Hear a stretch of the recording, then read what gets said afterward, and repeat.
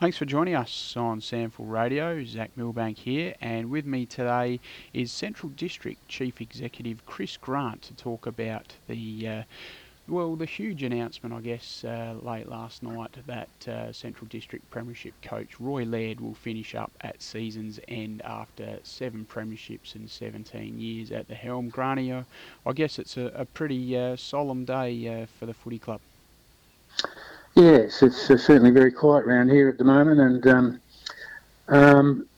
a bit of a surprise. But Roy's his own man, and he felt that the results weren't there, and that it was time.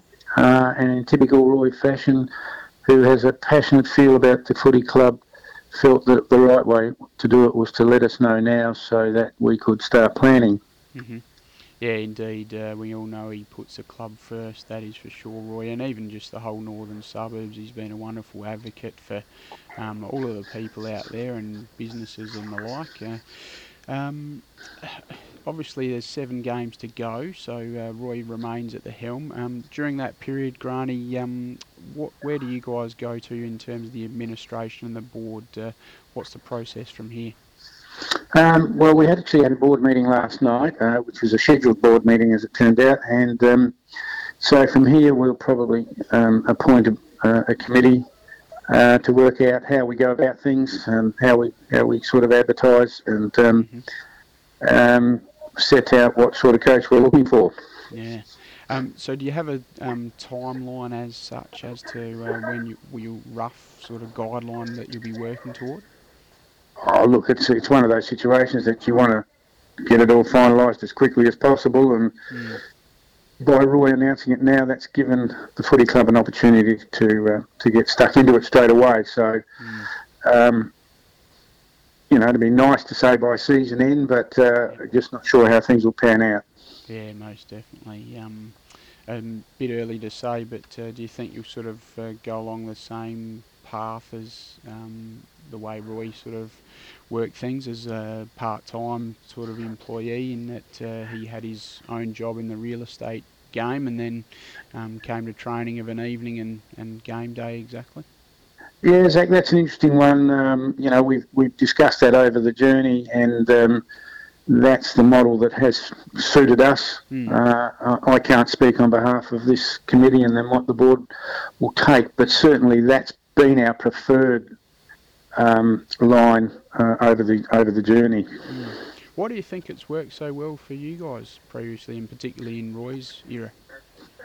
Well, I think we've been exceptionally lucky because Roy, who's had his own business and only just works about 500 metres away, so it's made it very easy from that point of view, from the club's point of view. I mean, I have no idea how Roy's been able to do it with business and three kids, but from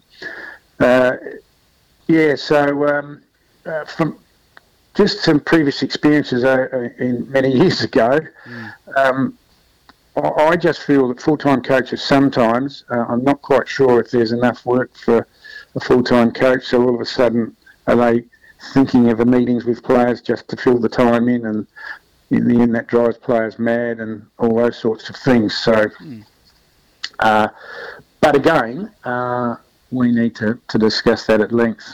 Yeah, most definitely. Let's turn our attention to the man himself. You touched on it there. A remarkable effort, what he has been able to achieve, as you say, holding down his very successful business in real estate and also with his 3 children. But how are you feeling about it all, Granny? Obviously, Roy's been an ornament to the football club, 17 years and 7 premierships, and won't be the same without him there. No, it's going to be strange having been involved with his appointment and trying to convince him to take the job on way back in 2003. And then we've had a very close working relationship. So, it is going to be strange, but life's got to go on, and the footy club's got to go on. Yeah. How would you describe his era at Central District, Granny? Oh, look, it's not only at Central District, it's just, it's up there with some of the top coaches in the SNFL's history. And to think you've coached for 17 years, for starters, Yeah. And then to think that you've only missed the finals on 2 occasions. I'd suggest 3 this year. How many clubs and coaches would love that record with 9 grand final appearances and 7 premierships? It's a remarkable performance, and I don't think those sorts of records will be broken down the track again.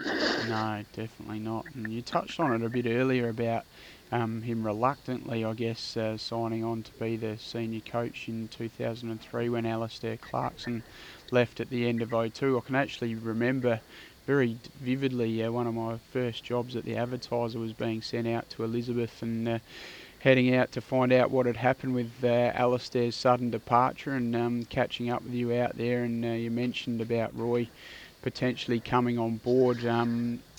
It was such a long time ago now, but why was he so reluctant in the first place, do you think, Granny?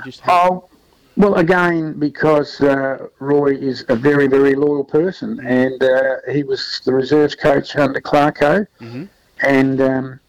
and at that particular time, it wasn't really clear to a lot of people as to why we were departing company with Alistair Clarkson, and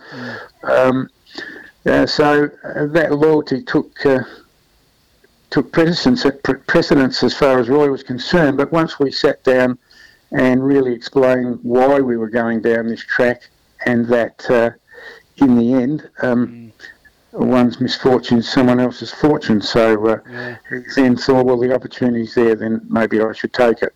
Yeah. But it did take a while. Yeah, no doubt. And fair to say you saw the signs early on when he was reserves coach and a league assistant coach that you thought he would be a really special mentor? Oh yeah, look, if you just go back a period, he was the league runner and assistant coach, and Roy and Daryl Hicks was our reserves coach at the time, and Daryl all of a sudden said, "Hey, listen, I don't know why I'm coaching reserves. This bloke's got potential. I think you need to slot him in." So as a consequence, we did, and he took the reserves to a grand final in the first year, and then won the premiership in the second year. Yeah. And what was it about him that you sort of thought, oh, geez, this guy can do the top job eventually? Oh, look, he had strong principles, and tactically, I've quite often said it. Well, you could recognise it then, but I've said it since that I don't think there's ever been anyone in the SNFL that's been as tactically as smart as Roy. Yeah, definitely. And I guess as we touched on earlier, 7 games to go, Granny. I guess you'd like to think there'll be a nice response out of the playing group, particularly this weekend, but for the rest of the season.